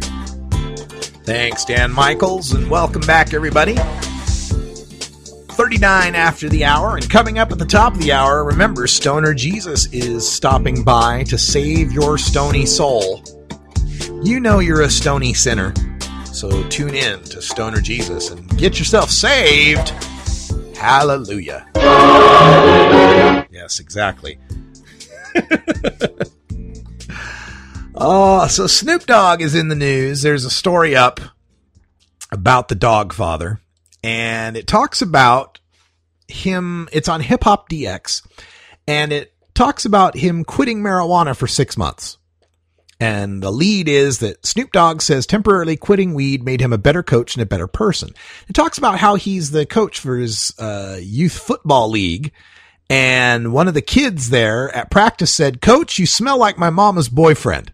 And he said, "I had to check myself. I stopped smoking from that day for 180 days straight. And it made me a better coach, a better person. And I stopped smoking when I was coaching football. So every year when I coach football around the kids, I don't smoke. So that's 3 months out of the year that I do that." End quote. And good for you, Snoop Dogg. And I hope that other cannabis consumers can take this to heart. And it's the idea of the tolerance break. We've talked about it with Dr. Mitch on our show many times. And it's the fact that if you smoke every day, all day, like I do, then eventually your own endocannabinoid system starts down-regulating, starts shifting down, and you get tolerance. You need to smoke more to feel a bit of a high. Now, the nice thing about our endocannabinoid system is this is not a permanent problem. Like people that get addicted to opioids, people that get addicted to meth, they can fry those receptors. They can actually make it so they never can return back to the levels they used to be. Not so with cannabis. If you run out of pot and don't smoke it for a while, your system will go back to the way it was.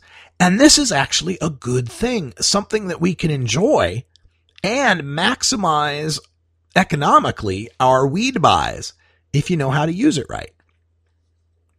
With the right tolerance break for a week or a couple weeks, a month, you'll find that when you go back to smoking pot, it doesn't take so much to get you a really good high. And of course, if you're not smoking pot for a week or a month, you're saving that money as well. Sometimes it requires some creativity coming up with a tolerance break. I know here at Rolla J Studios that, I'm surrounded by weed all the time. There's no real reason not to smoke weed. I work for myself. I live, my workplace is in my home. I take public transportation. There's no reason I need to not smoke weed. I get paid pretty well. I shouldn't say that. I get paid. I get paid enough to survive, I should say, despite using weed all the time. But for me, my tolerance breaks are like when I fly home to visit my family in Idaho and get to spend, a few days without any weed. And I always love it when I get back to Oregon and I get that first bowl, man. It's like, oh my goodness. What a nice high that is. So if you've not tried it, try it and see what happens. Now, a lot of times you get this as a challenge. This is going back to these comment sections that you see on the pot stories in the news, where the anti-pot people will be going against the pro-pot people saying, you're all addicts, you're addicted, you're dependent on it. If you don't think you're addicted, try quitting. Just try quitting. Right? And it's that old line of, yeah, I could quit anytime I want to, but then they never quit. There is a kernel of truth to it, though. And I think everybody owes it to themselves to be self-critical and honest about their marijuana use. If you really can't smoke, and oh, by the way, let's put the disclaimer up. Let's get the disclaimer up. I'm not talking about medical use. Obviously, if you're a medical user, you're not going to stop smoking pot when that's going to cause you severe discomfort or even worse, right? And do keep in mind, almost all the time when I'm talking about weed use here on this show, I'm talking about adult personal use, okay? There's plenty of shows out there for the medical people. Okay, so we got that out of the way. Okay, good. So if you can't stop smoking pot for a few days, think about your use and think about why you're using it. Now, I get those people in my social media that'll say, all use is medical. All use is medical. And indeed, if you can't stop smoking pot for a few days, start looking at, is your use actually medical? And again, I'm not judging here. I'm not telling you to stop. And I'm not saying it's bad if you can't. I'm just saying, be honest with yourself about what's going on. That's all. It's important for us to be honest with ourselves, I think. But if you're just, if you're a day-to-day pot smoker and you find that you can't stop, the next thing to evaluate is, why can't you stop? And is that a problem? Right? Now, like me, if you live here in Oregon and you got easy access, it's not a problem. Remember that old t-shirt? My only weed problem is that I'm out, right? So, but if you're living in Kansas, you're living in Idaho, and you're having to subject yourself to a lot of risk because you can't stop, that's something to think about. It's something to evaluate. But I don't know anybody that's got that problem. I don't know anybody that's got a problem stopping weed smoking if they have to. I know some who get grumpy and you'd wish they had some weed, but I've not seen anyone go to pieces or rob a liquor store or, try to do a home invasion because they were out of weed. It just doesn't have that dynamic to it, does it? All right. I also wanted to talk today about the 2016 election coming up this November for U.S. president. And I got an email today from my buddy Anthony Johnson at marijuanapolitics.com. And they're trying to get presidential interviews. And they want to know if you had any questions for the presidential candidates when it came to marijuana. And I said, do I? I got all sorts of questions for the presidential candidates. So without further ado, my marijuana questions for the 2016 presidential candidates. All right. So let's start with the Democrats. Senator Sanders, Bernie Sanders, you've called not for rescheduling, but descheduling of marijuana. Would that mean moving federal regulation of marijuana to the Bureau of Alcohol, Tobacco, Firearms, and Explosives, or no federal regulation of marijuana whatsoever, ceding it all to the states? Secretary Clinton, you've often said that you're generally in support of medical marijuana, but that the issue needs more research. With over 28,000 studies currently in PubMed regarding cannabis, how much more research will it take for you to form a stronger opinion? Governor O'Malley, you were the mayor of Baltimore, a city with drug dealing so rampant that 2 popular television shows chronicled it. But that drug dealing also is often the only working economy in many urban areas. Do you think legalizing drugs would reduce urban violence? And how would you do it to ensure these urban areas and their people get to participate in that new legal economy? Now the questions for the Republicans. Donald Trump. Mr. Trump, should a pot smoker in a state that's legalized marijuana have full and unconditional Second Amendment rights? Senator Ted Cruz, you speak strongly about your reverence for the United States Constitution. Which part of the Constitution do you believe gives the federal government the right to ban the industrial hemp crops our founding fathers farmed? Dr. Ben Carson, as a neurosurgeon, can you explain the functions of the endocannabinoid system within the human brain? Senator Marco Rubio, you gained notoriety for sipping a bottle of water as you delivered the Republican response to the State of the Union. Did you have a dry mouth from recently smoking pot? Governor Bush, you have been candid about your daughter Noelle's struggles with addiction. Yet, as governor of Florida, you presided over a state that will take a pot smoker's voting rights for life if he's caught with 21 grams of marijuana. Do you only support compassion for drug users if they're named Bush? Governor Christie, you have said that you would crack down and not permit marijuana legalization to continue in Colorado and Washington. As president, how many federal agents and troops are you willing to commit in those states to make that promise a reality? Ms. Fort Carly Fiorina, you responded to a question about marijuana legalization by bringing up the tragic death of your daughter, yet marijuana had nothing to do with your daughter's death. Do you really see marijuana use as something on par with the struggles with hard drugs your daughter fought and lost? Senator Rand Paul, marijuana reformers look to Bernie Sanders on the Democratic side and you on the Republican side as most friendly to our cause. How would your treatment of marijuana in a Paul administration differ from the Obama administration, and for that matter, a Sanders administration? Governor Huckabee, you have famously struggled with obesity throughout your life, even writing a book about the issue. Which do you think, marijuana use or obesity, is more harmful to a person's health? Governor Kasich, your home state of Ohio overwhelmingly rejected a marijuana legalization proposal. Do you believe Ohioans rejected marijuana legalization per se, or just the controversial monopolistic manner in which the proponents tried to legalize marijuana? And finally, Governor Gilmore, you once said that marijuana is not a substance, it's a lifestyle. Does that mean your opposition to marijuana legalization isn't based on the science of the substance, but is rather part of a broader culture war? Those are my questions for the 2016 presidential candidates, and you can find that on my post today at marijuanapolitics.com. All of those questions available. Plus, if you hover on each of the candidates, you'll get to see their Marijuana Policy Project report card on their stands on marijuana. Only 2 politicians getting an A. Bernie Sanders gets an A, and Senator Rand Paul gets an A-. It's all available right now at marijuanapolitics.com. We're going to take a break, and when we come back, we'll wrap things up and get the studio ready for Stoner Jesus coming up at the top of the hour. Right here on CannabisRadio.com.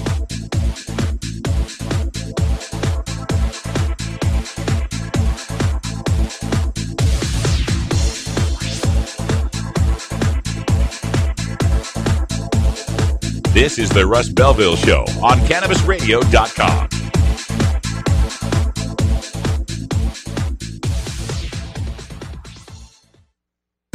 Ganjapreneur.com, your guide to the cannabis business world. Ganjapreneur.com is a comprehensive resource for cannabis professionals and entrepreneurs. Download the Ganjapreneur app on your smartphone or tablet to catch up on cannabis industry news, scroll through our daily job listings, and learn about successful cannabis companies, executives, and investors. Ganjapreneur.com, helping Ganjapreneurs grow. Warning. Hits taken on this show are larger than they appear.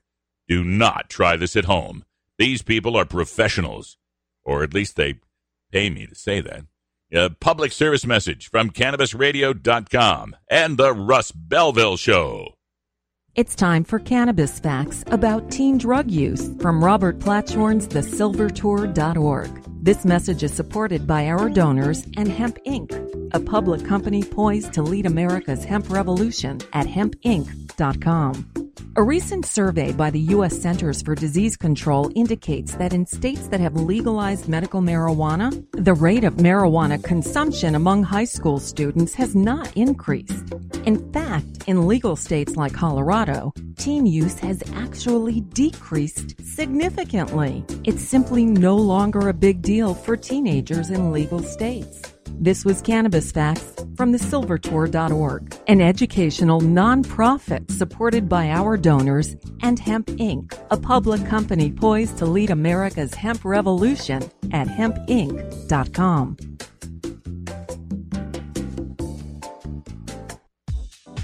The Russ Belville Show is proudly sponsored by the Marijuana Business Association. The MJBA, called by NBC News the Cannabis Chamber of Commerce, is the fastest growing business association in the fastest growing industry in America. I've been working with the MJBA for years, and I personally invite you to join the MJBA. MJBA also publishes the popular MJ Headline News on Facebook and the MJNewsNetwork.com and Marijuana Channel 1 on YouTube. Visit mjba.net for more details.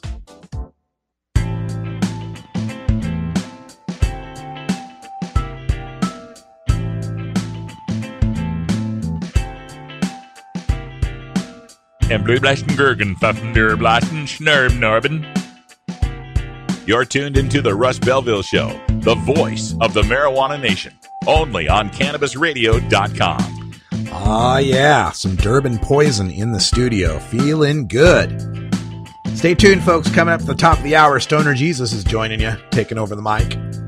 And you can join me at 8 p.m. tonight over across the dial on 420radio.org, as if we have a dial anymore. Just go with it.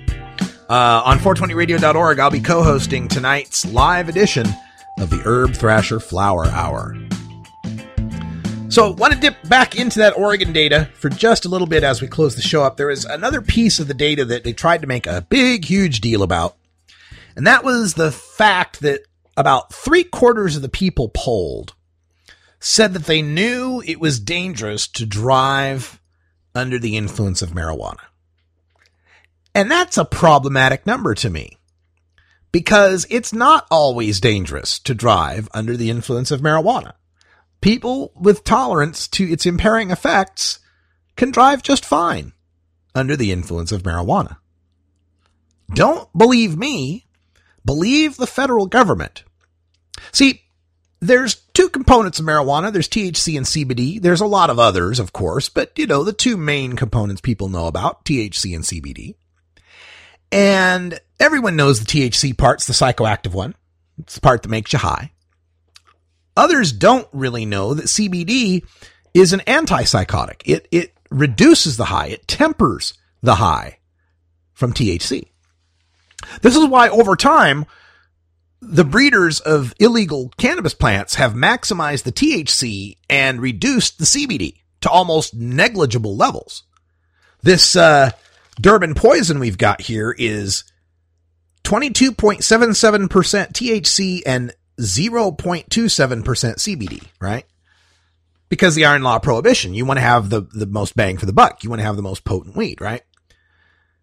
So if this potent, 22% THC weed is so terrible for me to drive on, why is it that when I get a pill of 5 or 10 milligrams of Marinol, which is 100% synthetic THC, 0 CBD, the label on that bottle of Marinol says, until you know how Marinol may affect you, do not drive or operate heavy machinery? How come that label says until one knows how they can deal with the effects of it, don't drive? Why does the label on 100% synthetic THC imply that once you got your high figured out, go ahead and drive, but I'm supposed to be afraid of the 22% THC? Now, I'm not encouraging people to get blitzed, baked out of their noodle, or newbies, for that matter, to be doing that. But the thing about marijuana is the people that are smoking marijuana know when they're impaired by it. It's not like alcohol where it also impairs your judgment and you don't know that you're too high. So that's disturbing. Another disturbing number, 39% of the people in that survey didn't know that marijuana was legal in Oregon. So if you got 2 out of 5 almost that don't even know it's legal, I don't know how much credence we want to give into what they think about marijuana. They don't even know it's legal yet. We'll keep an eye on these data and many more throughout the rest of this year and in forthcoming years, because it's going to show what we've always known. If there was going to be death and destruction and mayhem and massive IQ loss and problems with sperm and all these things they warn about marijuana, we'd have seen the effects by now. That's all the time we got. Stay tuned for Stoner Jesus. For everyone here at Rolla J Studios and CannabisRadio.com, I'm Radical Russ. Until next time, take care of each other, tokers. This is the Russ Belville Show. The Russ Belville Show is blogging and podcasting daily at RadicalRuss.com. You take a seed, you plant it, you grow it, you dry it, you roll it, you smoke it. You take a seed, you plant it, you grow it, you dry it, you roll it, you smoke it. You take a seed, you plant it, you grow it, you dry it, you roll it, you smoke it, and it goes down smooth. Well, we're continuing on with our Pass the Stash contest to find the marijuana unicorns. Remember, a marijuana